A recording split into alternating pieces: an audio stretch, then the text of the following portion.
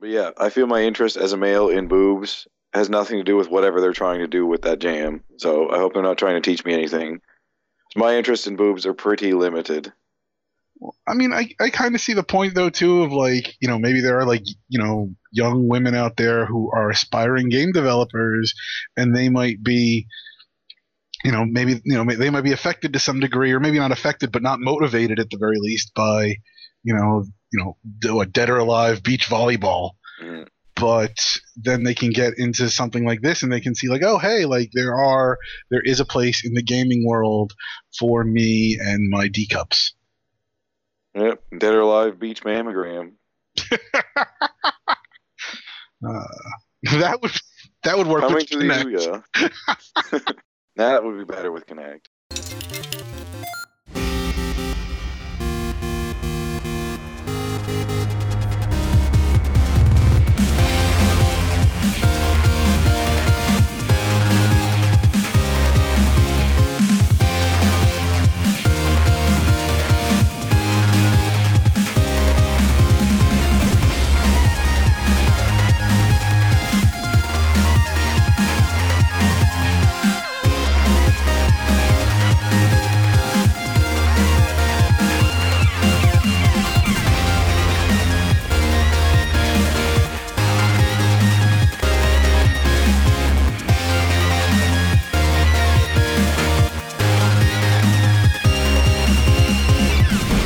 Hello and welcome to another episode of the Mash Those Buttons Mashcast. I'm Jared and I'm here with Nick Zelenkevich. Hey, how's everybody doing? And once again, I'm here with Joel Couture. Still don't care. He cares, guys. I care so much. I can't admit it though, because then they know how much their comments hurt me sometimes. You know what he sounds, because obviously Joel's voice is not 100%. Hey, but you guys wouldn't really know this is only the second time you've heard him. Yeah, you might think I sounded weird last time. And this is just his normal voice. You sound like Heisenberg Walter White right now. That's what this is like your Heisenberg voice. You watch Breaking Bad? I do not. Apparently I should, so I can hear myself talk. Oh, yeah. Yeah, Heisenberg is like the meth dealer part of Walter White, who's normally a school teacher. Okay, yeah, I like where this is going, meth dealer. Yeah, keep talking. Yeah, so that, you need to catch up on Breaking Bad, which is on Netflix. You have Netflix in the Great White North? Yes, they just brought it to us with, a dog sled, but, it's hard to get the signal into my igloo, but, we try. It's the point is we try. Oh, that's all I can ask, Mm-hmm. So, okay. But yeah, this is Mashcast number 98. So let's get into it. Joel, what have you been playing? I'm allowed to talk about it finally. Saints Row 4. I've been playing it all the time. All it's done is taught me that I would be a terrible person if I had superpowers. If I ever touch radioactive waste and it doesn't kill me instantly, everyone is screwed. Every living person on the planet is screwed, because I'm just going to find out ways to fuck with you. That will become my life, if Saints Row has taught me anything. So, if something happens, if there's some type of explosion, and people come out with powers, find Joel first, kill Joel. Kill Joel fast. Really fast. Because I'm probably somewhere killing your whole family. Not even on purpose either. Not maliciously. So you can't really stay mad at me. It's just that if I learn to, fly and then stomp down on the ground, I'm going to do it constantly. You'll see me. I'll just be going up and down all the time. Hey, it's delightful. The idea of throwing in superpowers into these open world sandbox games, I can't believe no one has really done it to this extent before with a crime game where you can drive and do all your regular shit with guns. I know Prototype kind of did this to an extent, because I remember driving down the sidewalk in a tank just laughing my ass off. But just this game does it so well. Just so delicious to just jump up in the sky wearing the stupidest costume ever and then come down and start stomping people just because. It's just great. Well, that's the thing that really got me back into Saints Row 3. Playing that Saints Row 4 preview, which I was kind of looking forward to. Yeah. But then when I played it, I'm like, oh my god, I need this game right now. Right now, I need to play this game. And then I immediately went back and I beat Saints Row 3 because I had only played Saints Row 3 up until I would say I had only played Saints Row 3 for about 2 hours before that.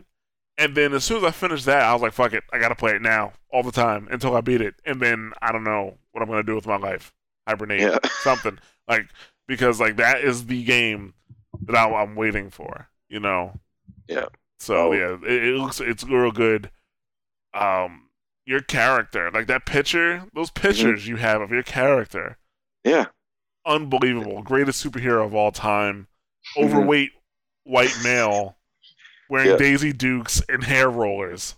Yeah. Sex appeal driven to zero, like as far back as it would go. Daisy Duke. I mean, like, it was a tank type, or it was a wife beater, a pink wife beater. It was a tank top, right? It was a torn pink tank top with something on it. We had a consensus around the house of what the worst possible thing I could wear was. So we were going through all the lists, just seeing. There was a little like pink frilly mini skirt, but I felt the Daisy Dukes were just that much more terrible. So we went with those, and I stand by that decision still. I support that decision because watching your character, like, I just imagine your character gliding through the air is one of the most fearful things a criminal can see. Like, that's worse than like seeing Batman. Yeah, I was like, oh god, glide down. Daisy Dukes again. Look at him; his ass cheeks are like half hanging out, flying across the cityscape. Like, this is my day now. Man. So, but yeah, that game that comes out next week. Next week marks the return of of gaming season. Like, pretty much, like, it's the start of the season. Like, we got Saints Row 4. You have Splinter Cell Blacklist, which I hear is doing well. Oh, right on. And then also the Bureau. So if we have 3 good games come out at one time, I'm like, all right, games industry. There you go. There you go. Good job, fellas. Yeah, you have them stop talking about the Xbox for 1 week. Yeah. Which is almost impossible. They make it so hard. Yeah. We almost went a week, and then they dropped the Kinect, and I got to draw a J. Jonah Jameson picture, and that just brightened my day, really. I think they're getting better. They're still terrible, but they're getting better at being terrible. Well, is that a thing? We'll discuss that in a little bit, Yeah, if that's even possible. What else have you been playing? I've been playing Dragon's Crown as well. I am not as impressed with it as everyone else seems to be, and I'm not as mad at it for the TNA as everyone else seems to be. Okay. I'm mad at it because of things in the game that are bad that no one seems to be mentioning, which is weird. But review industry, like nobody seems to be mentioning, but or at least not making a big deal of it. But the online multiplayer is locked until you play a good 7 dungeons. How long does that usually take? Like, it's a lot of people are saying around 6 or 7 hours. It took me about 8 or 9 because I was doing a lot of side questing. Jesus, that is not acceptable. Like, I don't play a lot of multiplayer online, but like for a brawler, if I have the option, I would rather have people on board. Like, especially for that game, because some of the fights get pretty ridiculous, and it's nice to have backup, or at least somebody else to distract the monsters. Well, they do deal with that, but still, this drives me nuts. Like, why do I have to unlock multiplayer? Why is that something I need to earn? I can't even wrap my brain around it. Yeah, I have no idea why they would do that. Yeah, I think they want you to learn the game before you start playing with other people. But like, if I don't want to do that, why the hell do I have to play your game for 7 hours? Like, some people are probably not going to buy it at all because of that. Absolutely. But, another issue that comes up with it is the game solves that problem by giving you AI partners. You can get about 3 of them coming in with you in any given stage. But what no one seems to be mentioning is that when you've got 4 big characters on screen and about 5 or 6 enemies all on screen at the same time and a boss, or even not even with the boss, it gets really hard to tell where the hell your character is and what you're doing. Mm-hmm. They've put a little colored ring around you, and like they color your damage numbers that color, but it's really hard to see when you're in a big fight, and you're almost always in a big fight against the enemy. So I find I can never tell where I am, ever. Hmm. So I'm just pounding square, hoping for the best. Yeah, so you can't do they have like combos and stuff in that game that you can do? Like, Yeah, there's different moves you can unlock. They don't seem to combo almost as like they're sort of like an individual move that you can do with like a direction and a button hit. So it's not too bad, or at least not with the knight. The caster classes and others kind of work differently. But I've only played a little bit with the sorceress, just because I want to see ridiculous cans flying around over the massive fighting. But the combos are relatively simple, but I don't know where I am, so I don't know what I'm doing. So all I do is mash square in hopes that I'll find myself and like, okay, now I'll try something fancy. hmm. Yeah, if the screen is constantly crowded with so many people, Yeah. that could see it being a really big problem in terms of doing your combos and stuff like that. Mhm. Yeah, so I found it just sort of made me brainlessly mash buttons because I couldn't figure out where I was. And it kind of made the fancier moves feel like a bit of a waste because of it. So I don't know. I like it less than other people seem to be liking it. Hmm. Okay, how much is it? Like $40? You said I think Yeah, last it's week. You said? $40. You can get it on PSN or your Vita, but there's no crossplay. Like if I bought it separately for the Vita, but if I bought it on the PS3, I'd still have to buy it separately for the Vita. There's no free download for the Vita like they That usually do with the sucks. PSN games. Yeah, I get that's Yeah, up to the developer. So I I mean, know it is, but like I would much prefer like buying on the PS3 and having it on both just to have the option. well, everybody would, you know, Yeah. everybody would, against the price one pretty much. But yeah, yeah, it's up to the developer. Sony's not gonna push that either way. Even though I guess even Sony would like for the developer to give it for both. But it is what it is. Yeah, bit At of a least, drag, but I hear you. at least it's a decent Vita game. Well, actually, I shouldn't say a decent Vita game, but more decent Vita games are popping up. Yeah, You because know. they were pretty dead for a while, but a lot of good ones have sort of cropped up over the years, like Double Dragon Neon. I really like that one. Uh, Miramasa is pretty much the same sort of idea. Although it Yeah. lacked multiplayer at all, but I still found it just they did a really great job of that one. So it's good to see that I can punch some faces around again. I miss that. Hmm. Yeah. Yeah. I missed that too. All right. Nick, what you been playing? Well, actually, Joel, do you have anything else? Like, No, that's about all the things I've been obsessing over lately. okay. What about you, Nick? Nothing new. Mostly I've just been playing Rogue Legacy. That review should hopefully be up later this week. But Yeah, I uh, was actually getting ready to talk like it's up, but I remember, oh, that's right. I'm just editing it. yeah, so hopefully that's close to getting put up. But yeah, I've just been enjoying the hell out of that game. So it's pretty good. You talked about it a bit last week, right? Yeah. So Okay. I'm still going into the castle, getting further, getting more upgrades. Still dying plenty. Yeah, But I'm enjoying it. that's good. Yeah, But nothing else besides that. Well, just WoW, but you know how Yeah, that goes. yeah. Oh, well, you did get into some PvP recently, though. Yes, I did.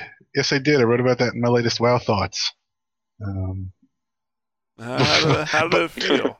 huh? Well, I How mean, did I'd it? gotten into PvP before, but this was basically just I was playing the wrong character and I was under geared and I didn't have any real support, and so I knew it was a suicide mission, but I went and died several times anyway.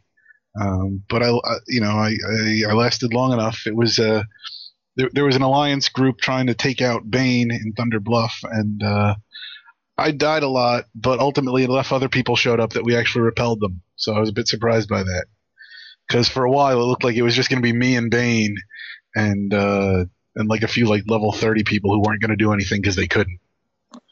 Huh. Well, I mean, at least you tried. Oh yeah, yeah, it was fun.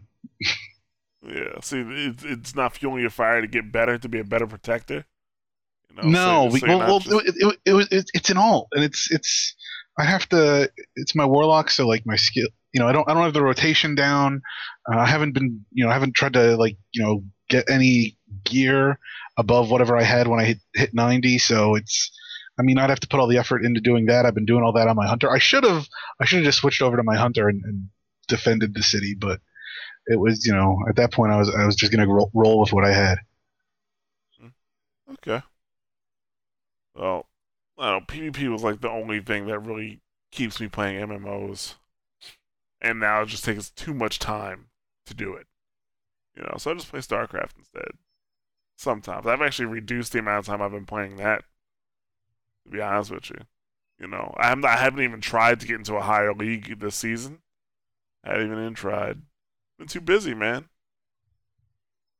Nick is shaking his head at me. I can see. I can see him in the camera. You guys can't, but he's shaking his head in disapproval. I am disappointed. Let's see. I have not. No, I did play something new. I played Sanctum 2, which is not a new game. That game came out a couple months ago. I had 4 copies of it. 4. Don't know how I got them. I had 4 copies of the game. I was like, where'd this come from? Were they giving out Steam cards with them? No. I got Steam cards from playing it, but but still, I have 4 copies of it. So I got me and a friend.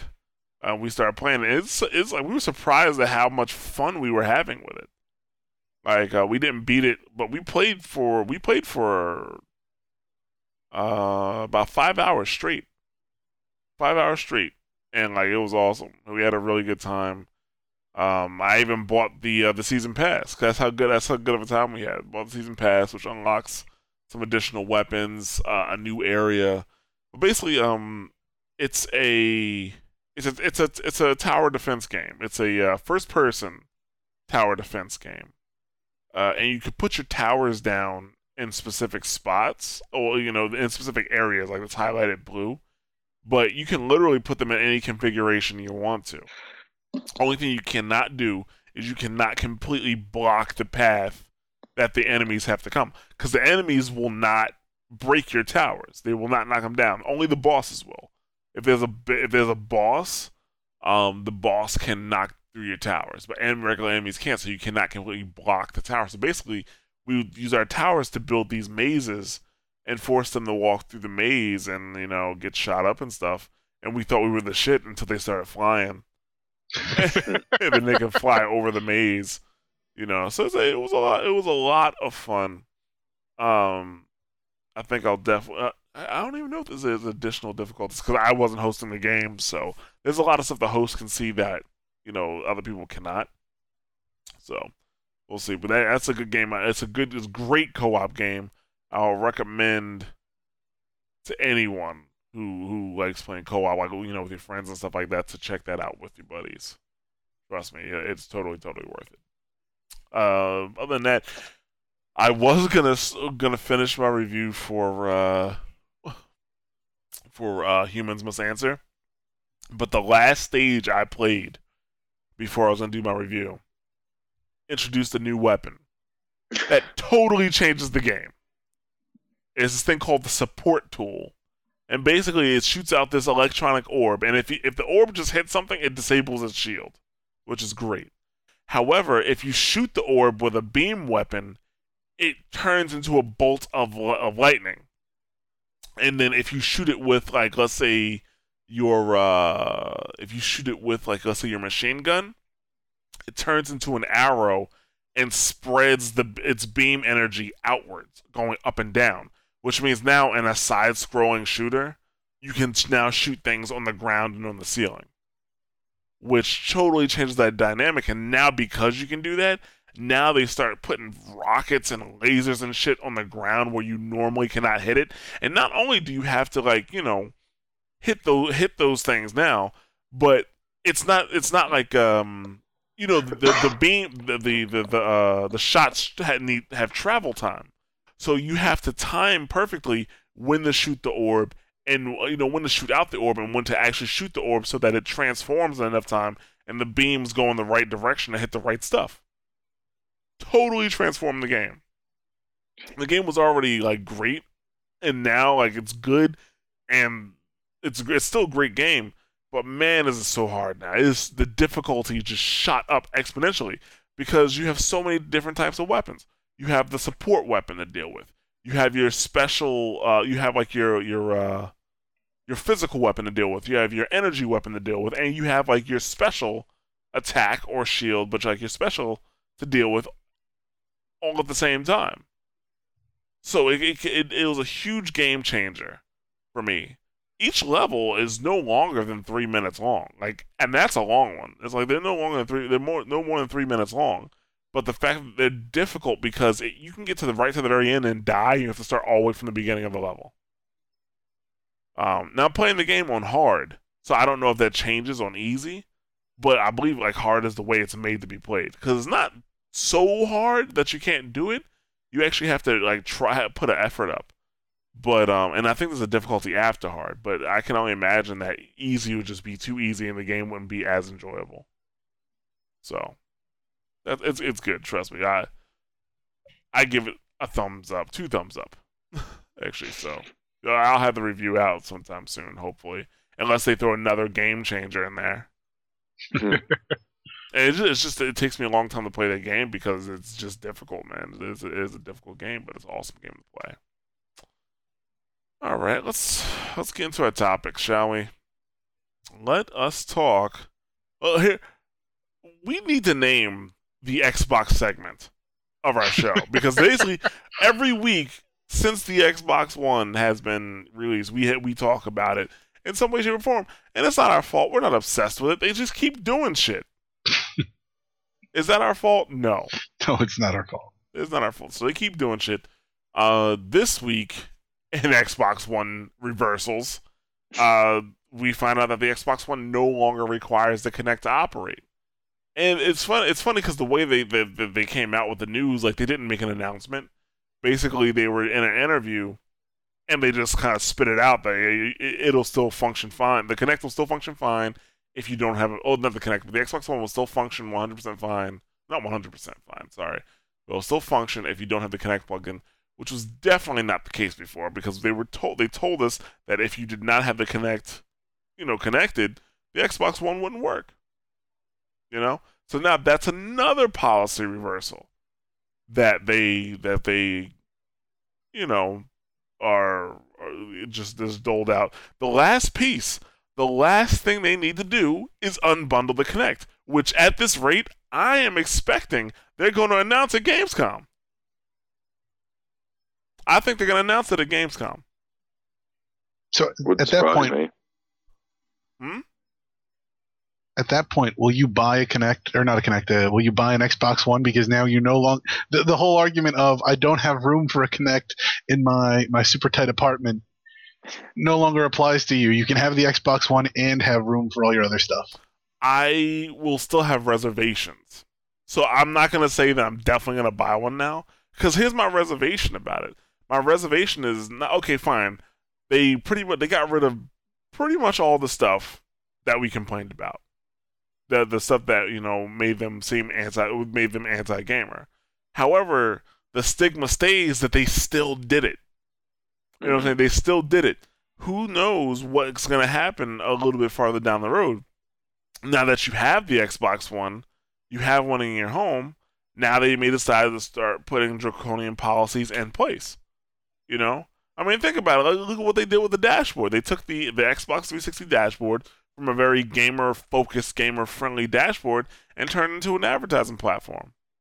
Nothing we can do about it. It actually reduced dramatically the amount of Xbox 360 that I played because I couldn't get to what I want fast enough. But the fact that they, it's a well-known fact that Microsoft wants to push more into entertainment versus, actually caring about what gamers want. Okay? And that's not a path they're going to step off of. I'm like, okay, we need to focus on the gamer now. We learn from our ways. No, that's not the case. They're definitely not going to do that.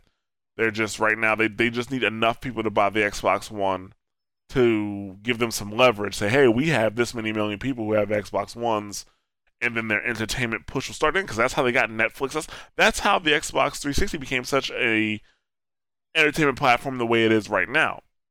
They got everything first. PS3 still does not have HBO Go. It doesn't have nearly as much stuff as the 360 does in terms of entertainment options.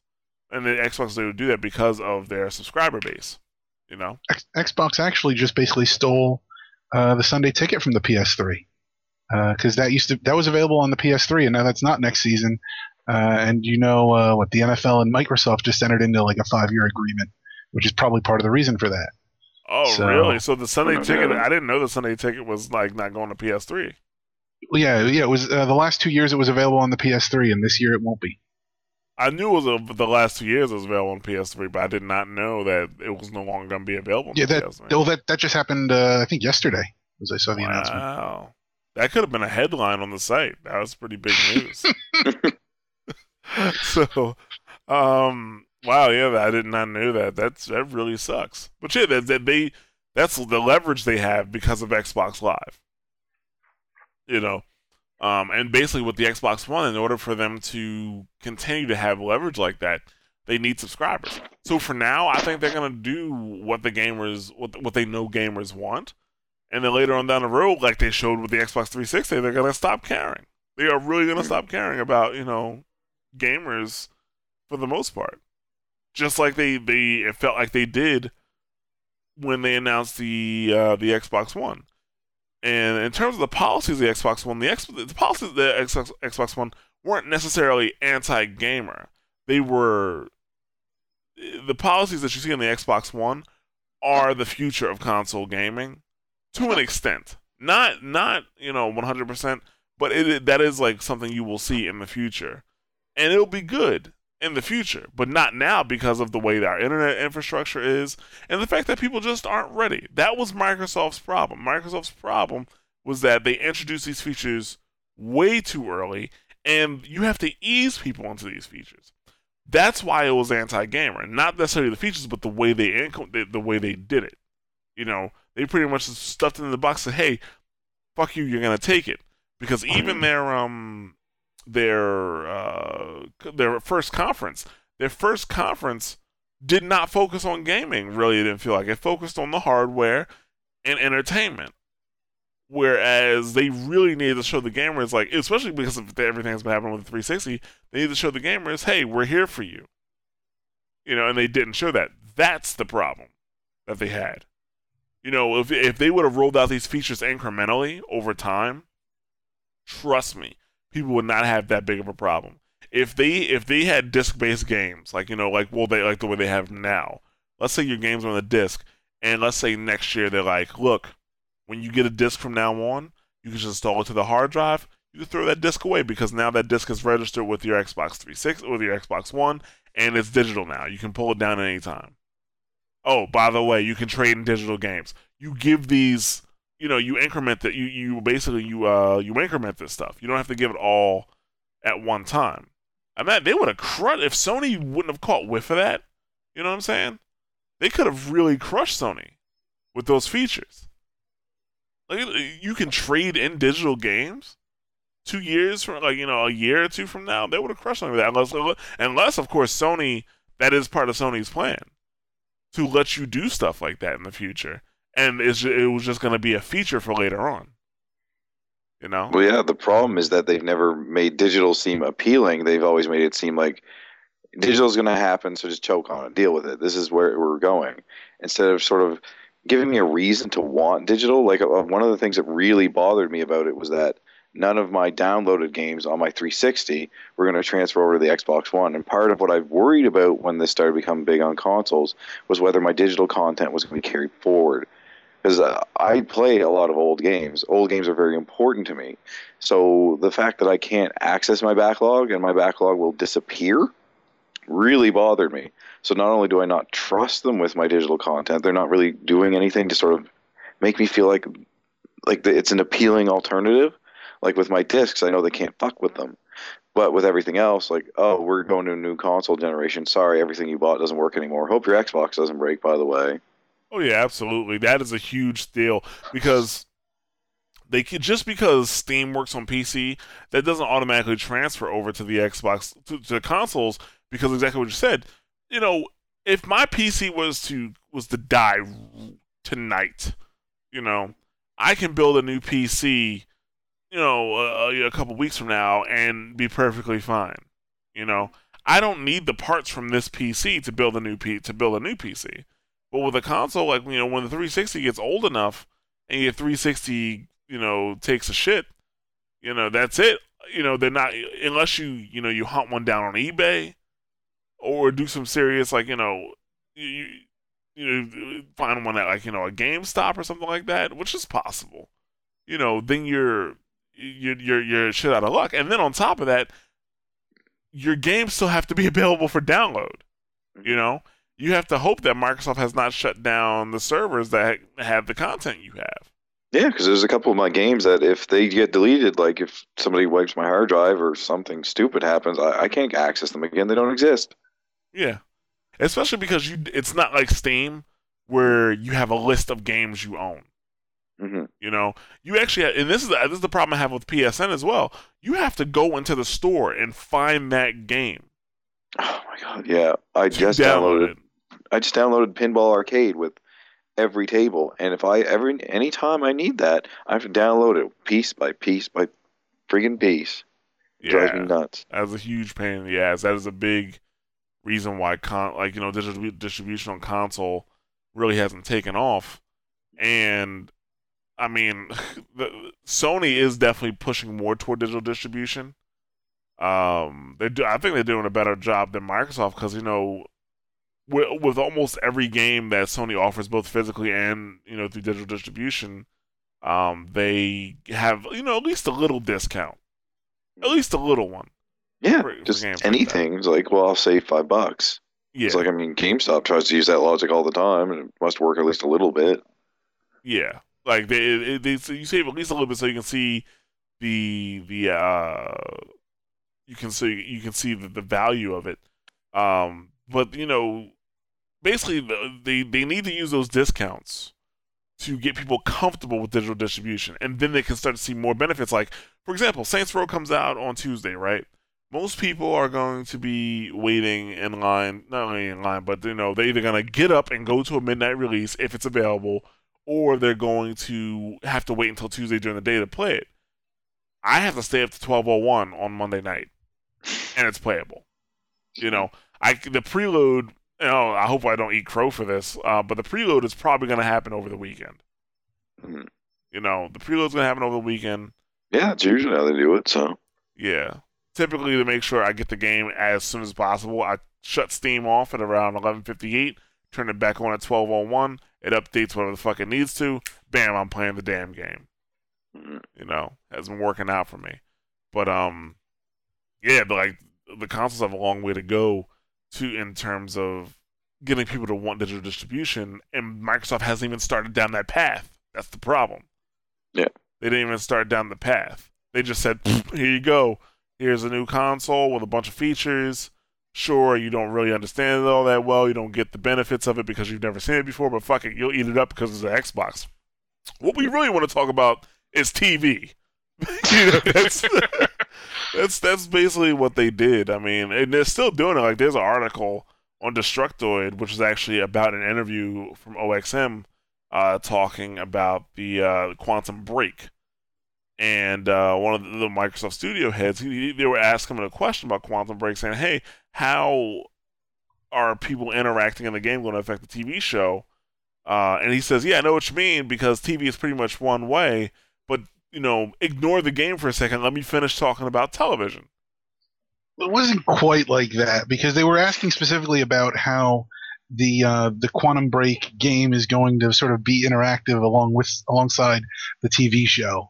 And he was sort of trying. It sounded, at least my impression was, he was trying to explain that, and he was like, "But before I can explain this specific instance of what I'm talking about, let me kind of just in broader talk about how TV will be interactive in the future." But he never explained. What it will be. He didn't give specifics, but he kind of alluded to some basic premise where it seems that there would be some sort of fan input in the direction that the TV show takes that would then also be reflected in the game, and vice versa. So if I get the impression that if a lot of people let a certain character live in the game, then that character will show up in the TV show, and then if something happens in the TV show, then it'll get reflected back into the game. Now, I'm not doing a very good job explaining it, but that's a reflection of the fact that he didn't do a very good job of explaining it. I'm sorry, but Quantum Break is a not a, it's not an MMO. It's just supposed to be a game, to my knowledge, like a experience, Yes. start to finish. So a TV show or something that's shown weekly, like you expect me to go back week for week and keep playing this game and as things change, Well, or are they going to release let it be episodic? it would have to be episodic, I guess, in that case, wouldn't it? Because I mean, you can't have events affect the TV show if you're able to play through the entire game up front. I mean, if you can blow through the game in 10 hours and then something happens in the third week of the show, but you've already beaten it, then you're not going to get any kind of experience out of that. So yeah, it would have to be episodic by the way they're working it. Yeah, like that's the thing. It kind of, like I say, it doesn't really. It feels like it doesn't make too much sense right now. You know, like for example, they're doing what he described in Defiance. Things that happen in the game affect the television show, but it's more so things that in the television show affect the game. Like I know the biggest thing about that's happening in Defiance in the second season is that certain people who made characters in season 1, like if your character was influential or was was a powerful character that you made, it will be in the show in season 2. You know, but I mean, people aren't craving. Like this is another misstep from Microsoft, or even I can say Remedy. I wonder who's really pushing this envelope. But people aren't really craving interactivity with television. I interact with the television all the time. It's called playing video games. Mm-hmm. Well, yeah, we're doing it for a couple of years now. Yeah, just a little bit. Just a little bit. It's a new hip thing with the kids these days. With the rap musics. Yeah, with the hibbity hoppity. Yeah. I would argue that there is actually, we've seen a level of interactivity with TV rise in the last decade that we haven't seen before, but it's not in the way that we're expecting. And I almost feel like the example that Spencer was looking for that he didn't quite stumble upon is where you've got these officially sponsored forums for TV shows where the ultra fans, they go on there and they comment after the show and they talk about it. And oftentimes, that's sort of taken as sort of a focus group, and television producers can kind of see like, oh, hey, is this plot working, or which characters are people responding to, and especially as they're writing the season as it goes on, they can see stuff that worked early on or stuff that didn't work early on can subsequently be adjusted on the fly. The best example I can think of that is with Lost in season 3. They introduced the characters of Nikki and Paolo, and they were eviscerated on the forums. And Lindelof and Cuse, the producers, said we saw that people didn't like them, and we had a specific vision for them, but they scaled it back and got rid of them almost as soon as they could because they knew there was such a backlash against those characters. So there is a level of fans having an influence on TV. And I think what they're trying to do is sort of focus that more and actually make it more of a defined process rather than letting it be something that's just so amorphous as, leaving it to the showrunners to sort of gauge general interest in what's happening. And there is I think some value in that, because if people know that they can directly affect the outcome, then I think that that does give them a little more buy-in. I don't know if gamers are the target market in this case, because as you said, like, we're used to playing the interactive media, we're used to situations where we almost are the outcome. It's not that we have a direct influence, but we produce the outcome. Whereas in TV, it's a little more subvertive, a little more influential. In trying to actually get from point A to point B. We really don't have that much control over it, and so anytime we can kind of sort of nudge the creators along, then that makes a difference. But I get the feeling that's kind of where he was going with that. But a lot of that is my own kind of conjecture based on what he said. I'm reading a lot into this. There really wasn't much there as far as what he was saying in that department. Yeah, because like while you were doing that, I was looking up Nikki and Paolo from Lost. I was like, who's that? But then I remember, I was like, yeah, I hated those guys. Yeah, you're not the only one. Yeah, they were the ones that got bit by the spider because. Yeah, don't ruin it for anybody who hasn't heard. It's a good episode. They should have watched it already. That's probably. I'm joking, but I'm not going to tell you what happens because I don't want to ruin it for anybody who hasn't watched Lost, even though you should have watched Lost already. Come on, yeah, get it together, folks. But anyway, Yeah, but I mean that's I guess that is a good example, the Nikki and Paolo thing, in terms of well, for those who didn't like them. There's probably some people who actually liked them. Probably quite a few people who liked them. So, but for me, it was a great decision. It was a great decision for them to do that, because I really hated those guys. But that's just one example. Like, I don't think that's going to work on a larger scale. Like, when I watch a television show, I want to see creative direction, and I don't want that to be deterred, by what regular people think. Because you know what? Regular people suck. If they were good enough, they'd be writing their own shows. So why should they be interacting with this creative work? Like, for example, with Breaking Bad, and I'm not going to give any spoilers, okay? So for anybody who's watching Breaking Bad, well, not right now, but let's say the first 8 episodes of the 5th season, or let's say the 5th season if you want to call this the 6th season, but it's not really the 6th season. This is just the last half of the 5th season, to be perfectly correct with everybody else. Okay, now we're on the same page. Correct. Exactly, yep. So let's say you watch the first 8 episodes of the 5th season, and a lot of people did not like the person that Walt was becoming. Okay, they did not like the person that Walt was becoming, and how he reacted to people and the things that he did. There was quite some backlash about it, because it was different from other seasons. In other seasons he was doing something wrong, but he was still likable. But now he's not being that person. He's being somebody else. And there was a lot of not backlash because of it, but a lot of people didn't like who he's becoming. So if people had actual direct interaction with that, what would have become of that? Because I didn't like the person he was becoming, but the show was excellent because of that. Well, I think Breaking Bad's a special case, because my understanding, and I say this as someone who's followed the show but not actually watched it, is that he's becoming somebody unlikable is kind of the point. And so I think Vince Gilligan's kind of the story that he's trying to tell, he knows the story that he's trying to tell, and I don't think that he's going to be influenced by popular opinion. And so the people who wrote Lost didn't know the story they were trying to tell? Not entirely. Okay, that's a bad example, because there are some twists and turns there. Or let's look at another show, like let's say Fringe. I was a huge Fringe fan.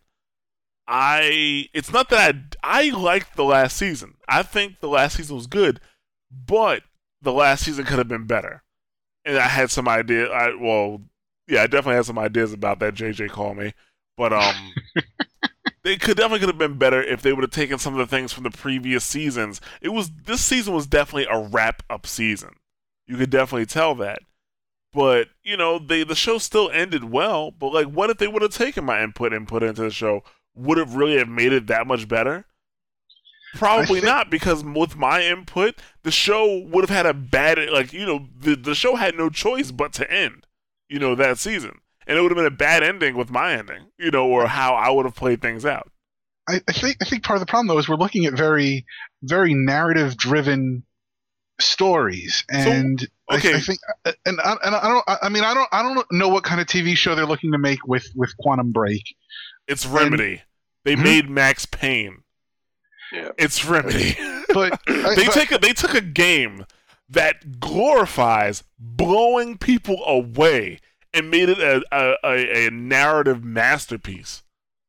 It's Remedy. Alan Wake, a game about books and creativity. Was it Spencer who said from 30,000 feet it looks like a game about cop killing?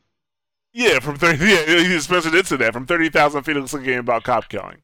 Which it does if you come in on a part where I'm in the police station and fighting police, sure it does. But if you catch the cutscenes in between, or even like the narrative during, different story. But I think, to sort of go back to Nikki and Paolo, like you said about Lost, like, didn't the writers know where they were going? And fundamentally, they had an overall plan, but there was room within that plan for certain characters to come and go. And I think that's kind of what you're looking at as far as sort of these decisions that are made, where I don't, this is a lot, mostly conjecture, but I can't imagine, like, overall, you're not going to change the plot that fundamentally. If anything, it's more on par with The Walking Dead, where we saw them release that over the series of five 5 episodes, and there were certain decisions that you could make that changed the makeup of your group as it went along. But ultimately, the story that they told, it worked out independent of those decisions. You talking about the video game, or are you talking about No, the video game. The video game. Oh, I was going to say because I didn't know that's the way the show was. No. The show's very. The show's the show. The show's the show. No, but the game itself, it had certain points where the narrative could diverge, but it still managed to, sort of have everything resolve itself in the end, such that everybody winds up at the same point. And so I kind of wonder if that's maybe sort of the blueprint for what we're seeing here, where they're going to tell a story like, oh, hey, you can make this decision to let this character die or live, but fundamentally, that ultimately doesn't change the narrative. They've got it figured out either way that. That whatever that character would wind up doing, someone else will take care of it if that character dies, or ultimately it's not that crucial of a character that the rest of the story can play out. But the problem is, it's either going to be like some type of, technically speaking, a poll where, like, let's say you're in the game and you get to make a decision, and you make the decision, and technically speaking, that's a poll that it may or may not happen. It depends on what the popular vote is. Or it's going to be more of a severely personalized decision, which at that point, it's just a game. You don't need to have it weekly. Like, you can have, they can make options come up while people are talking and stuff like that. I mean, they do it in Mass Effect. They did it in, one other game. Like, they do it in other games. Like, there's sections where people are talking, you can make a decision or not make a decision, and based off of what you do, different things will happen. So, like, what's really the difference? It's on TV. But that's the thing. And it's back all the way around to our original point that people don't, that's not a huge, pull. Nobody really cares that you can interact with TV now. If I want to interact with TV... I disagree. I disagree. Only go back to Lost, because the people on that message board, they may not have realized that they were influencing policy at the time, but I think they still care that they There's a difference because there's a difference because it's not that they wanted to interact with TV. They just didn't want the characters were so annoying to them, they didn't want the show to be ruined. There's a difference. There's a difference between somebody actually wanting to be involved with the show and say, hey, do this, do that, and then people are like, yo, this person fucks up my day every time I see him. I want them off the show. There's a difference between the two. Yeah, Nick, they can't see you nodding. Come on, say something. Still nothing? Okay. No, I agree. You sure? Well, actually, no. I was thinking, because one of the things we've been talking about internally is bringing back the question of the week, and we should bring that back as which person on the Mashcast is annoying that you want to see kicked off? Vote. And we just sit here on Skype cameras. Spoiler: it's going to be Mikey who's not on the show next week because he's never on the show anymore. Well, yeah, Mikey's a busy guy or dead, one of the two. So busy or dead. That is terrible, by the way. Yeah, that is, but you gotta laugh about some things, But yeah, I don't know. I think they're putting too much emphasis on TV. I mean, the only reason I even give it a slight chance is because it's Remedy. And Remedy really hasn't let me down, to be honest. Even though there's not going to be an Alan Wake 2 for a very long time, if there ever is an Alan Wake 2.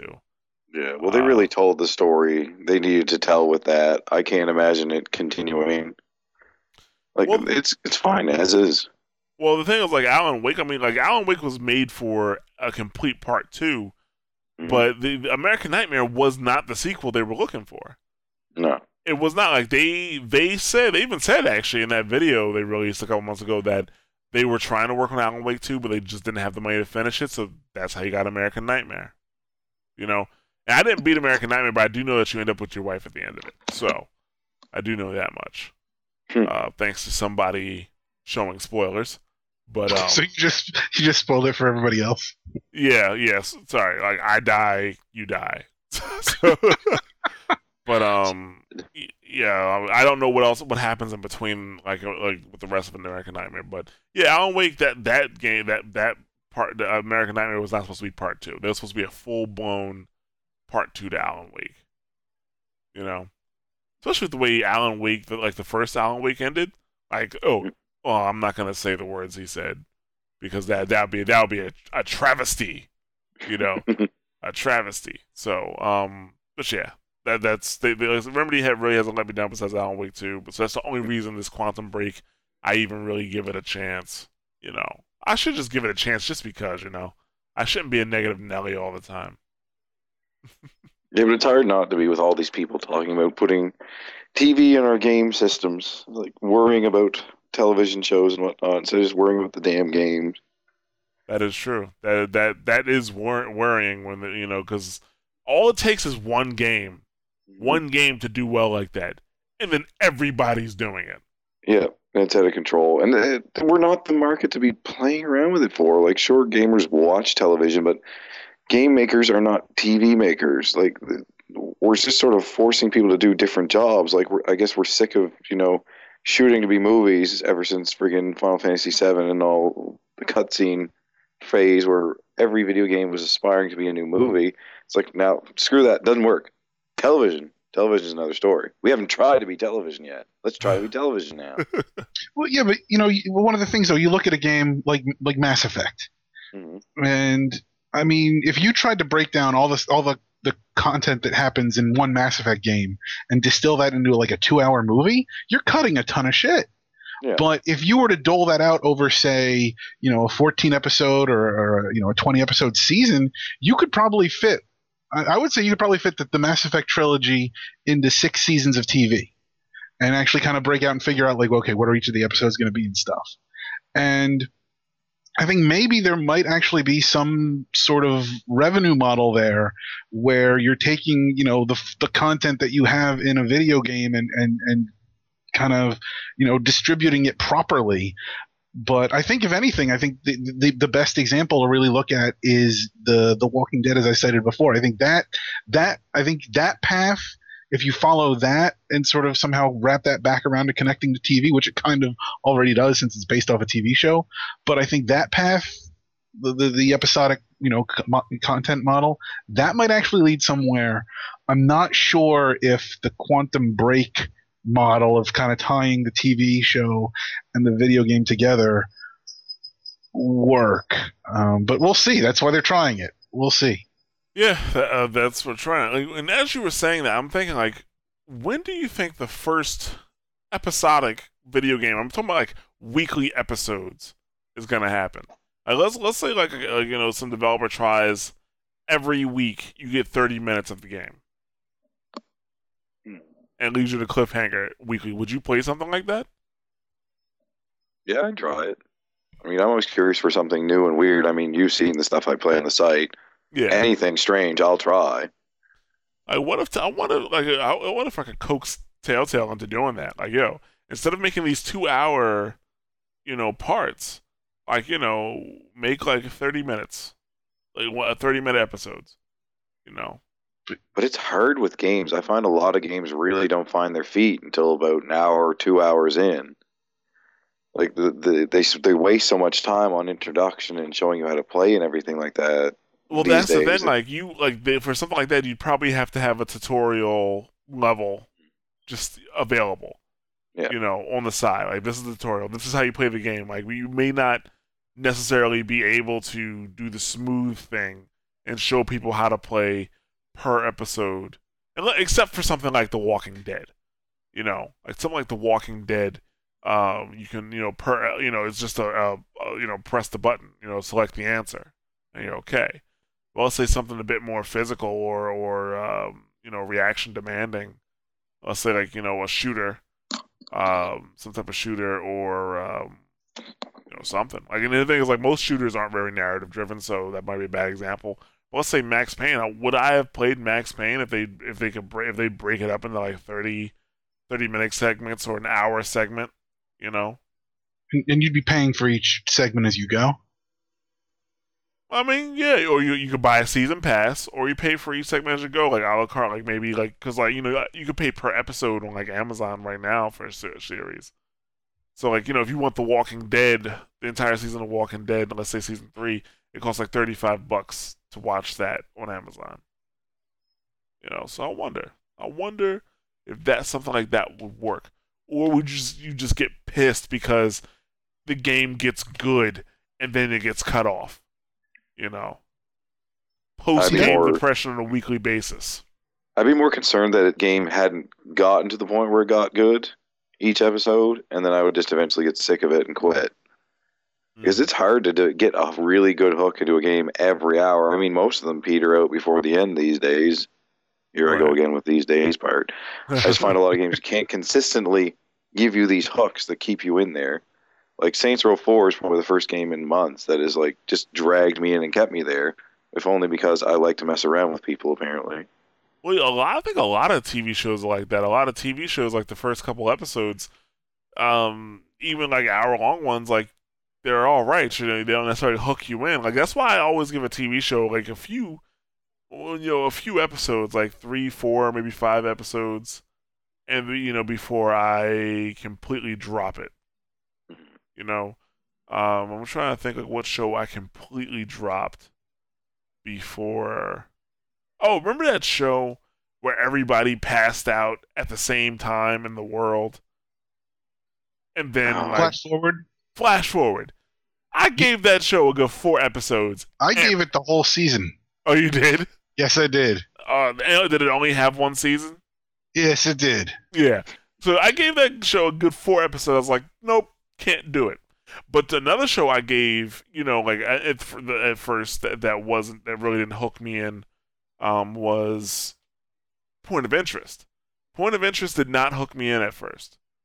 It actually took it didn't hook me in, but the episodes were good enough to keep me going until the middle of the season. When the middle of the season hit, like there's an episode that happens over the Christmas break. What happens right before the Christmas break? That episode, bam, that's what hooked me in the first season. And after that, I made sure I watched Person of Interest every single week, and it's one of my favorite shows on television now. So like shows don't always hook you in the beginning, but you have to give it time. And I think you have to go into that mentality with the games, with episodic content like that. But then again, it's not for everybody, because I'm not necessarily sure. I mean, Joel, like, what is your TV watching habit? Like, how do you watch shows? Like, if the first episode is just okay, you won't watch it anymore, or what's the deal? Yeah, I don't watch a lot of TV because, I mean, I work for you guys. I run my own child after-school program, and I write, like, fantasy fiction, so I don't have a lot of spare time. So I'll give it, like, 1 episode. If you don't get me, I'm done. I walk away. And maybe if someone else pushes me to give it a chance, or happens like a couple people do, I'll try again. But, like, usually you get 1 shot with me, and that's it. So that is tough. Mm-hmm. I know it's unfair, which is why I do not watch a lot of stuff. Even stuff I like. Like, I watched 1 episode of Breaking Bad and thought it was great. I still don't watch it. I just don't have time. So you have to be incredible to keep my attention, usually. Well, the show is incredible, by the way, just to let you know. Actually, this is what I remember what I said a minute ago about multiple people telling me. Yeah. Well, that's like actually I tell people all the time, it has the greatest special effects I've ever seen on any television show. Yeah, I think you were telling us about some guy getting run over. Yeah, like I could have sworn this guy got ran over. I was like, yo, he got paid so much money to get ran over by a car. But he didn't really get ran over by a car, but still. But yeah, I think it could work, but it's a different mindset now. I'll put it like this: I think it could work in terms of it being a quality product, but in terms of people accepting it, because now you have that video game mentality, like, oh well, it didn't hook me in with the first episode, so I'm not going to play it anymore. For people like that, they probably, for example, like with The Walking Dead, I personally didn't want to play it episode for episode, so I waited until all the episodes came out, and then I got it, which I still haven't played it. I get like that for TV shows too. I don't really like to be waiting, so I tend to wait for whole seasons when I do watch them, and then I'll just go through them like marathon. Yeah, actually, that's what I was doing with Doctor Who until the 11th Doctor. I don't see what people really like that guy for. Like, ever since I started watching the 11th Doctor, my Doctor Who consumption has decreased substantially. Matt Smith, he's no David Tennant. Sorry, Nick. He leaves, though. You He only have to does. make it through him.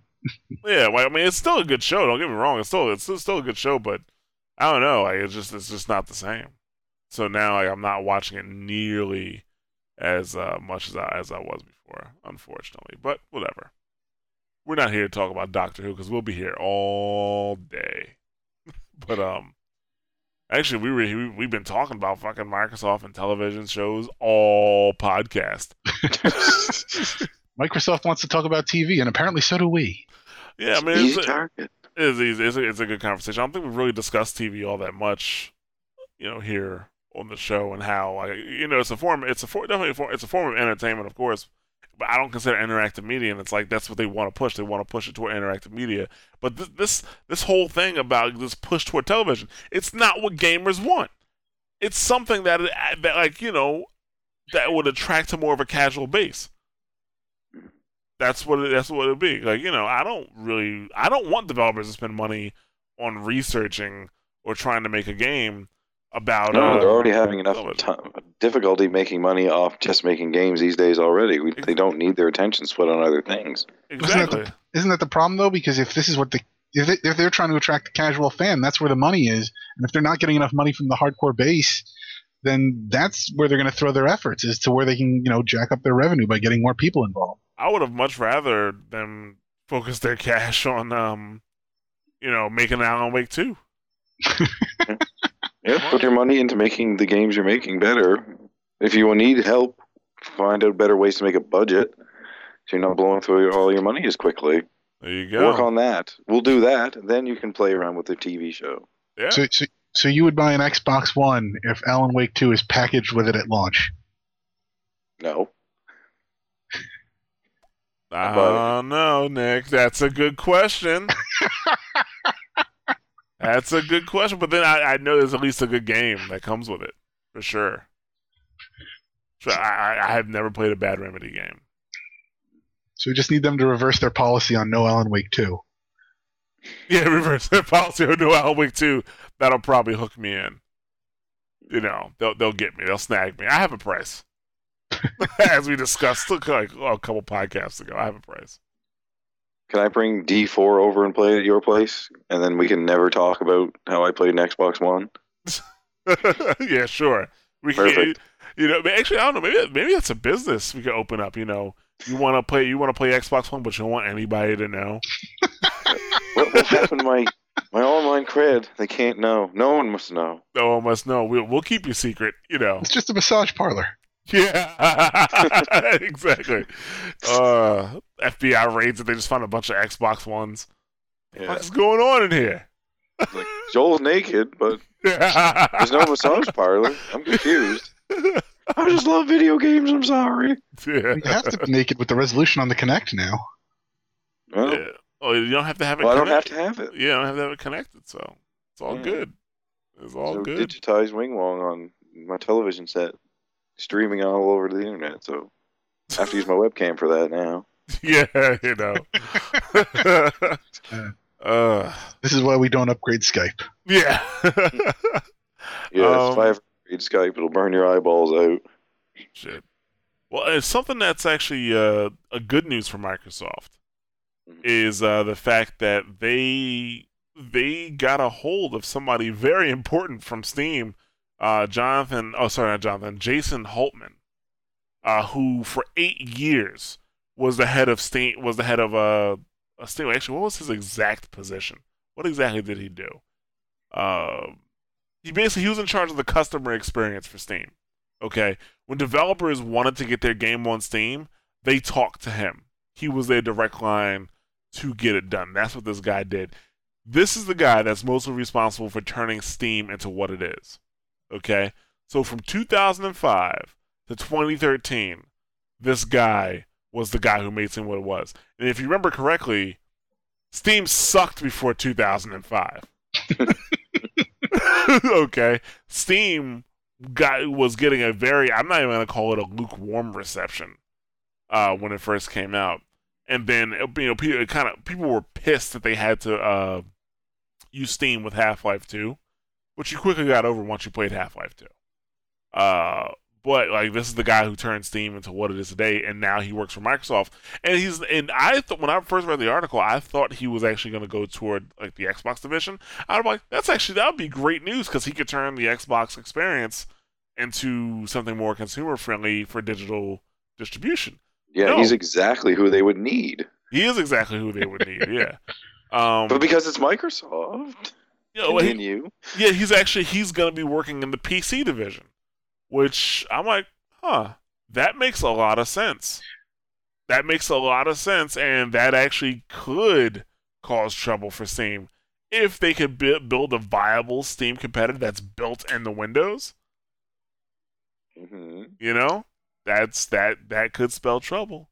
Yeah, but given also the after the Xbox One. It would have been better for the Xbox One. You're right, but you know what? Maybe the guy is so used to dealing with the PC community. Maybe it's just better that he deals with the PC community. Mm. You know, just because you can, just because you can, appease the PC fans doesn't mean you could deal with the console masses. Which there are more masses playing console, to be honest, and a younger crowd. So who knows? Who knows? But you were gonna say something, Nick? No, I was just going to say, given that the vast restructuring at Microsoft, is it just because he's in the PC division? I don't think that necessarily means he won't have anything to do with the Xbox. And it could be maybe they just put him there because they need somewhere to ostensibly put him. But he could very easily sort of be in charge of their overall, digital download philosophy on both systems going forward. And I mean, that might make just as much sense as anything. Mm. Well, they actually want the experiences to be like pretty much across the board for look at Windows 8. They want the experience to be across the board the same. So I wouldn't be surprised if he made some changes to PC that it came across to the Xbox and it worked well. Makes sense. Yeah, like so you're right. It may actually cross over. Because of the way Microsoft is doing things right now. That may be a good thing for Xbox, or it may not be. Just because things work well on the PC does not mean it's going to work well on a console. And I think we've seen that on more than one occasion, like the Xbox One launch. Yeah. or sorry, the Xbox One announcement. But then again, that's going all the way back to the beginning of this podcast where we explained why that was a bust. But yeah, so I was surprised that he was actually going to the PC division, but it makes a lot of sense. I can see why they're doing it. I think it's a good call. Joel think they could have made a better call though. I'm just saying if they're dropping the ball that much on the Xbox One, making their digital distribution platform there, they're not showing a lot of good decision making ability already. So I'm wondering if they're going to use him intelligently in their PC division, or if they're kind of wasting his abilities. So I don't know. I'm skeptical as usual, but it is the smartest decision they've made in months. Oh, absolutely. Mm. So typically you don't see any news regarding Microsoft's PC initiative, like games for Windows, stuff like that. But such a big name going to their PC division. That's huge. That's huge for Microsoft. Usually, if you do see news regarding the PC division, it's always like Microsoft is cutting services or discontinuing this feature or something along those lines. It's never positive to indicate that they're actually trying to, further that base. Right. Well, first thing you need to do is when you make games for Windows, less annoying to use. That's the thing. Like for example, when I open a game, that's not the time to do an update. Like when I went to go, not recently, but a couple months back, I reinstalled Bulletstorm, and I opened up Bulletstorm, signed into Games for Windows Live, and then it decided to do an update. Versus when I actually downloaded Bulletstorm for the first time, so that's not they can start there, work out from there. But isn't that kind of like Steam though, like Steam's not going to be able to give you an update to a game unless you have Steam open. So wouldn't you have to get the update through Games for Windows Live, provided you had that open, which I'm guessing you didn't? Well, that's the thing, because there's no way to open games for Windows Live, or games for Live, unless you have the game open itself. It's part of the flaw. So that really the problem is they just need a launcher. They don't need a launcher. They have Windows. Yeah, but they need a clear. But the thing about a launcher is at least it gives you a clear space to be they like, okay, have Windows, and since Windows XP, you have been able to link your Windows Live account to your actual Windows account. No, but they need. I think they need a clear downloading process that at least starts up that you can kill if for some reason you don't want your download to run right now. But generally that you do want it to run in the background when you're doing something else. Absolutely. But still, yeah, you're right. They do need that, but it shouldn't be that difficult. Like I said, they have Windows. Well, that sounds to me like they've kind of left it at the developer. I mean, because Steam's been able to build that middleware. I mean, Origin sort of has that middleware. Blizzard's building that middleware, and so it's not that it can't be done. I just think they've sort of passed the buck on it. No, what's the purpose of using your platform if you can't if there's no advantage to it? Yeah, you're right. Yeah, the thing, there's no advantage. For example, there's so many advantages to using Steam as a platform besides the people who are there. But there's the updating, there's the multiplayer backbone. Games for Windows Live, who's going to use that if they don't have to? The reason Gears of War and Bulletstorm had to use this because they were both games that were, published by Microsoft Studios. That's why nobody liked Games for Windows Live. The C Games for Windows Live, this is why nobody likes you. It needs to be more consumer friendly, and that's what this guy does. He's very good at business to consumer relations. And I think Microsoft is going to do well with him there in that gaming division. Let's see. See, now we talked so long about the goddamn TV, we're rushing through the last topics. I feel like such a fraud, The TV's good. TV area. Yeah, the secret message to Microsoft is we love TV. Bring more TV.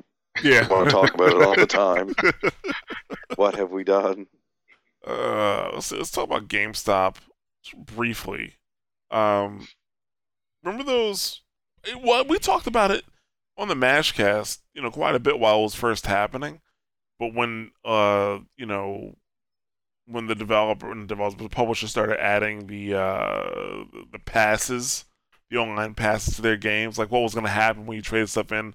Was GameStop still going to offer trade-ins at the same rate with no online pass as they would if the game did have an online pass? The answer apparently was we were right. They were just going to charge the same amount of money and not say anything about it to people. I was there when they tried it. They didn't change a thing. I don't even know if they knew. Oh, they knew.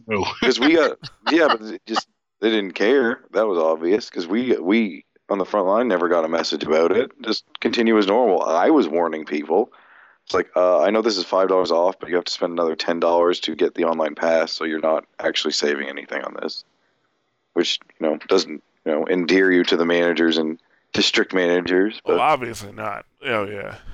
Because that seems anti-corporate. That's like anti-company.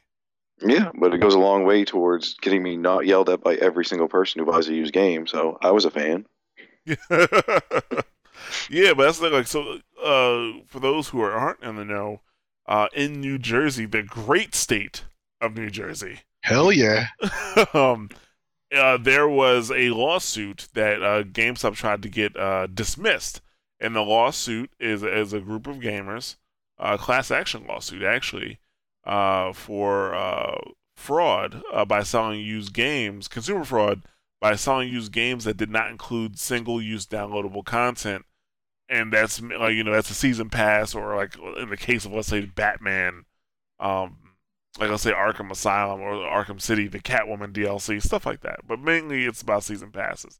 And they're saying that, they were never warned about it. They were spending more money on the game than they were originally told because they were not told about needing to purchase the season pass to get the full season pass. God, I keep going season pass. the online pass to get the full game. So if you bought a game at $50, or sorry, $55 to save a couple bucks, you're actually paying $65 because you need to pay $10 to get the online pass.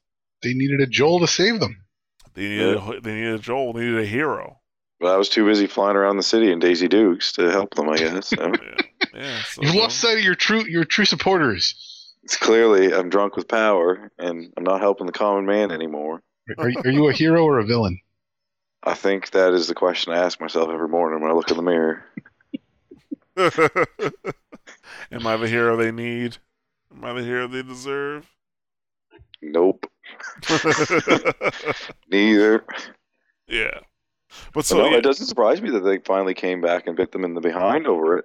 As really nothing did come down the pipe when those online passes first came through. They just didn't say anything, and just sort of let us go to it.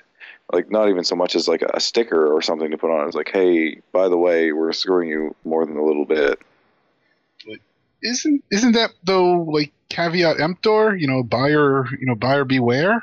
Like what? I mean, I know, especially the way GameStop works. Like, yeah, you have your hardcore gamers that are shopping there, and they know what's up, and they know exactly what they're doing when they buy these games, as far as whether they've already decided, yeah, I'm going to get the DLC or I'm not going to get the DLC, and I know what I'm doing. But then you get like the mothers and the aunts and the the tangential relatives who walk in knowing, little Jimmy's got his 13th birthday, what game is good for him, and that they have no idea what they're doing.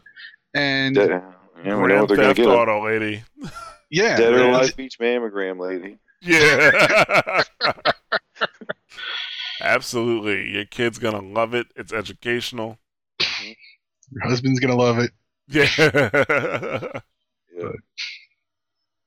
No, it's and I mean it's one of those things. I don't know. I mean, I agree. What GameStop was doing was underhanded and a little. I don't even know if it was underhanded. I think underhanded may be a little harsh.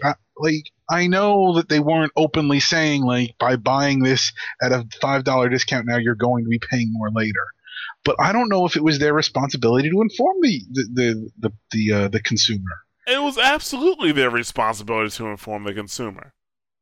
You're buying, because things change. You went from when you buy used games, you're buying it with the assumption that you're getting what it came with, but just used. No, you don't think so? I don't know. I think I disagree with that. I think there is a. I mean, if a used game, and I think that's kind of the problem with all of this is that fundamentally, up until these online passes were instituted, a used game had no difference functional wise from a new game, other than the disc itself may be a little more worn. And now we actually had a difference in functionality. I mean, if I buy a used car, I'm not expecting to get everything that I got with a new car. I mean, will it drive? Yes. Will it accept gas and get me to places? Yes. But what's going to be missing? It's not going to last as long, or I'm going to have to take better care of it or something. But actually, that brings up an excellent point of why I think the term used game is actually pretty stupid. Because when you buy like a used car, yes, you're right. It will not last as long as if you bought it new.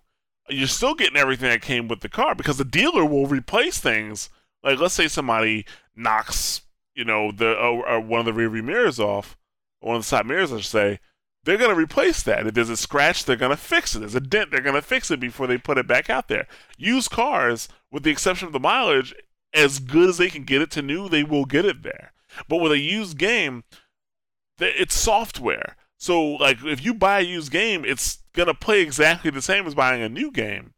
And so that's why the term, the only reason used games cost less in the first place is because of perception, not because of the actual goods.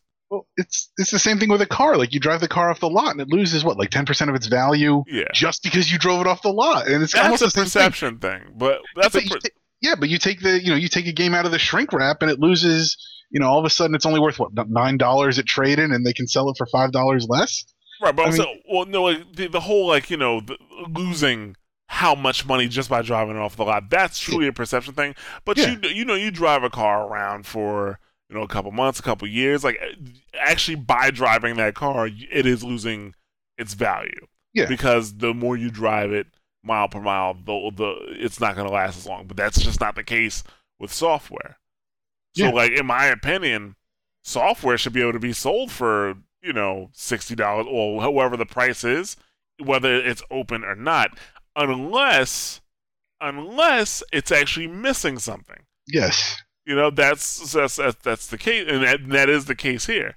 And it is the responsibility it should be the responsibility of the retailer to say what the problem is. Like, if you go to Best Buy or buy an open box item, it lists what's wrong or what's missing out of that item. Doesn't come with power cable. Doesn't have this. Doesn't have that. And the price reflects it. Like, if you go to Best Buy and a couple of key components are missing out of a relatively expensive device, and you buy an open box, you can actually get a really good discount on it.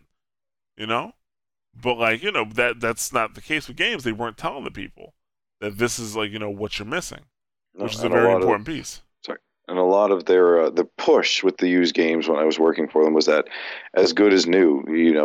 This is what you tell the customer. Used is as good as new. Just over and over again. This is what they would push on us. Except this is a point where it's clearly not even close to as good as new. Right. Yeah. This is like anywhere you go. It is the responsibility of the retailer if you're missing pieces, for them to tell you what's actually missing. Because other than that, it is consumer fraud. It is exactly what they're being sued for, and that's why the great state of New Jersey is dismissing the claim to dismiss the lawsuit. Because they do point out that the receipt highlighted how much value they got by buying used, but at no point does it seem anywhere was there any attempt made to at least inform them oh, by the way, it is missing the online pass. Right. And that I think it on some level somewhere it should have mentioned that, even if it's in small print on the back of the box. It should have mentioned that at least somewhere, so anybody that went in not knowing what they were getting at least could have figured that out. Yeah. So it's their own fault, but I'm glad it's actually going through. And if this makes it the class action lawsuit goes through, and we I'm a part of it, it's actually we the people win. That actually sets a precedent in other areas. So, yeah, but that the thing is going to be did you buy a used game from GameStop in 2012? Well, then here's $5 to spend at GameStop. Hey, yeah. The lawyers really win on class action lawsuits, but it does hurt. It hurts GameStop, so, and that's all we really want. We just want to hurt GameStop, That's all we ever really wanted. So, but another thing from GameStop, which is this is just a rumor at this point, but GameStop, when it comes to Xenoblade, GameStop may be playing a little dirty, and it's suspected that GameStop is purposely shorting the stock of Xenoblade, and then actually, opening up new copies of Xenoblade and selling them for used at $90 a pop. Reactions, anybody? But $90 a pop for a used Xenoblade is actually new. So instead of buying a new copy of Xenoblade for $50 it's going to cost on the Wii, or is the Wii U at this point? Okay, so it's the Wii, right? It's Xenoblade for the Wii. Yeah, it's the Wii. Yeah, so Xenoblade for the Wii, instead of paying $50 for that, you're paying $90 for a copy they're saying is used, but it's actually new. To me, this is amazing because it seemed over the years that head office was never aware of anything gaining or losing any value and have no concept of what games were actually valuable or not. So to me, it's almost amazing for them to notice, hey, wait a minute, guys, we got something in stock that people want that's old. What should we do? And they put it out for a price that's around market price. They seem to be aware that there's almost a classic game market. Some older games are worth money. Who knew? Maybe it's something we should do in the future before digital, makes our asshole 4 feet wide. You know what? This is the first time I've seen a used game go for, a lot of money on the used market. Marvel vs. Capcom 2 for Dreamcast went for more than $90 back then. And that's when the Dreamcast was out of circulation. Yeah. It went for that much. So I'm not surprised by the price. What I'm surprised by is if GameStop is actually, because they said suddenly, like there was no stock of Xenoblade, and then suddenly there was a whole bunch of used games available that seem almost new, like too good to be true. Yeah. And especially if you're a Xenoblade fan and you know how difficult it was to get Xenoblade, are you really going to go back and trade that in? Mm. Are you really going to go back and trade that in? Especially with like the Club Nintendo card in it? It seems out of place. That's the conspiracy here, that GameStop is bumping up the price. But the thing is, though, I mean, if you go into a GameStop and all of a sudden, and presumably you've been looking for this for a while, all of a sudden they have one copy, you might think like, hey, holy cow, it's my lucky day. Like, you don't know how they acquired that. Maybe they bought it off eBay. Maybe somebody's sister was cleaning out the basement and found the game and just traded a whole bunch of stuff in bulk. Like, you're not going to question how did this happen to be here. You're just going to be like, hey, I've been kind of looking for this for a while. I'm going to, I'll pay through the nose, but I'll take this because I want this. And you're probably not going to go back the next day and notice there's another copy right back on the shelf where the one that you took was. So, I mean, in a way, it's smart that they're doing that. It's smart, but it's still it's devious. A devious, shifty business practice. Yeah. There's really no thumbs up here, Nick. There's just thumbs up their 4-foot wide butthole, apparently. Yeah, according to Joel. I'm just suggesting they should probably get on other avenues of revenue before their asshole's 4 feet wide. Yeah, approximately. We're not digging out measuring tape here or anything. Oh, okay. Let me put this back then. But yeah, like that. It's not confirmed. It's just a rumor at this point. Or speculation, but it seems more like something they would have stumbled across completely by accident, that they had this backstock and would have done, because this would take a remarkable amount of foresight from a company I haven't seen show a whole lot of it in like a classic game sense, or like this game will become valuable. Like I just don't see a lot of that from that company, so this almost seems like a lucky mistake for them. So you think people give them too much credit? This, but we have it, and now it's valuable. You think people are giving them too much credit? Yeah, pretty much. Oh, that's true. That is true. Actually, funny story. I guess it's kind of a personal story. What you said made me think of that. I have a relative, okay, that is very irresponsible relative, and one of my other relatives says, some of my family was talking, and one of my relatives says, yeah, I think he's gonna get somebody pregnant. Okay. One of my other relatives says, there's no way he's gonna get somebody pregnant. He can't have kids.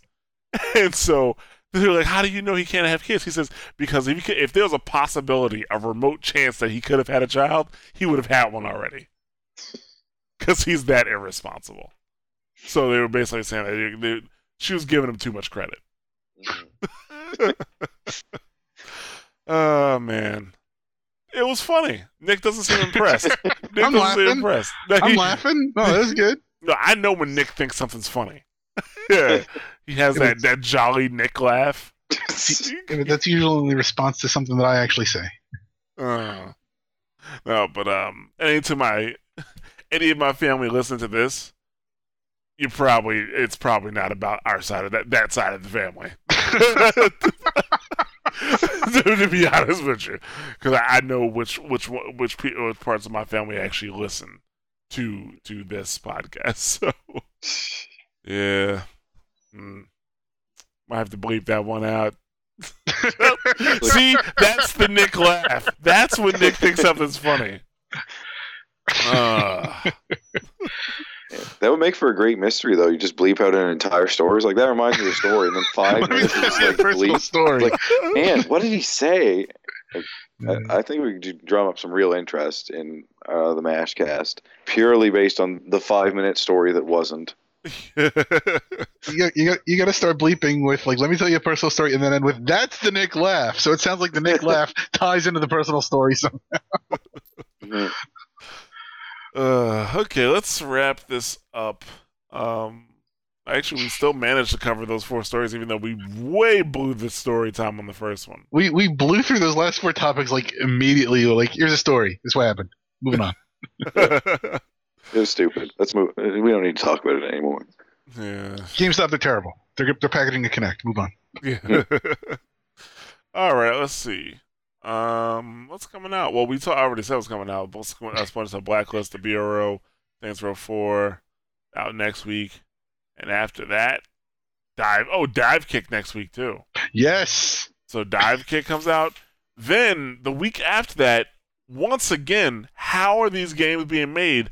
Lost Planet 3. What? Lost Planet 3 comes out on the 27th. Nobody bought Lost Planet 2. Nobody liked Lost Planet 1. We knew that was coming. We saw that at PAX. Yeah, we did, but who's buying these games? Yeah. Where are they getting... They have the money to make a Lost Planet 3, but not an Alan Wake 2? Come on. I don't care if Microsoft's not involved in Lost Planet 3. Whoever was making Lost Planet 3 should have given the money to Remedy to make Alan Wake 2 instead of Lost Pain 3. It's all those people Lost Planet 3. It's all those people who went to GameStop not knowing what games they were buying for little Jimmy. They bought Lost Planet rather than Alan Wake. I guess Lost Planet sounds more interesting. That explains it. That's little Jimmy loves Lost Planets. Yeah. Yeah, he loves planets, and they're lost, so he can find them. Sounds great. Capcom, it's like astronomy. Capcom never learns its lesson. Capcom only makes terrible games now. You're giving them too much credit for knowing Capcom. Like, people seem to want a new Mega Man. Find some fan project and shit that out on the website. We're making Lost Planet 3. Shit that out on the website. And Dead Rising 3 is going to be the Call of Duty killer. Did you just... Sir, you hammered? I was like, yes, quite. Japanese accent. Oh, man. That fan project that they shit out on the internet was pretty good. I agree. But Capcom should have at least made a Mega Man game for Mega Man's 25th anniversary. I think that's somebody else did it for them. Oh my god! Yes. This is Joel is distraught. Do you hear that in his voice? I'm upset. I know. I feel like I'm talking to Mikey. Network. It was a good game. I had a lot of fun with it, but Capcom could have at least made a Mega Man game for the anniversary. I mean, it was 8-bit. They probably could have made it in 2 months.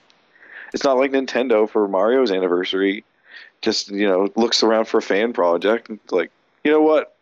That's good enough. Mario smokes weed? Perfect way to celebrate 30 years of Mario Brothers. Mario smokes weed hack. Perfect. By the way, have you ever looked into Mario Brothers hacks? They will give you nightmares for the rest of your life. I have never looked into Mario Brothers hacks. Sorry about that. Next time we hang out at PAX, I will show you some things. Okay. You cannot unsee. Well, he like so far in terms of showing me stuff at PAX, like in videos, he's 1 for 1 because that Beach Boys video is hilarious. He showed me a video of the Beach Boys singing a song, but somebody was making the sound effects that they were making, like if somebody slapped their hip, somebody was putting that sound into the actual video, and it was hilarious. Yeah, that was way funnier than it should have been. And I think not sleeping for 3 or 4 days helped, but yeah, PAX beat the shit out of us. We're gonna need a link in the show notes for that. Yeah, I can. If you can, Joel, send that to me because it was funny. It just gets funnier as you watch it. He did a bunch of those too. There's a fantastic one with Creed, and it's just magical, magical internet stuff. Okay, let's see what else we got. It looks like at the end of the month, Mac users will get the greatest gift they've ever had on that operating system. BioShock Infinite's being released for Mac August 29th. Wow. So there you go. Hopefully you have a Mac that can play it, because if you don't, you should probably just, go jump off a bridge. Hopefully hopefully you don't just only have a Mac, you have one of the other systems and have already played it. Yeah, that'll put you ahead of the game. Or you just haven't played it, and you have no excuse. Yeah. There are people like that. Which at that point, you actually need to find a time machine, go back in time, and then jump off a bridge. So, Where am I going to get a time machine? hey, you got to make it happen, man. Don't be a slacker. Now, not only did I not play Bioshock Infinite, I have to invent goddamn time travel. Yeah. Great. This is perfect. My whole weekend's wrote off, at least. At least the weekend. You know. So you seriously didn't play Bioshock Infinite? No, man, I didn't have any time. I was reviewing other stuff for the site, and you played it, so I was like, I just read your review, and you didn't even buy it on Steam sale?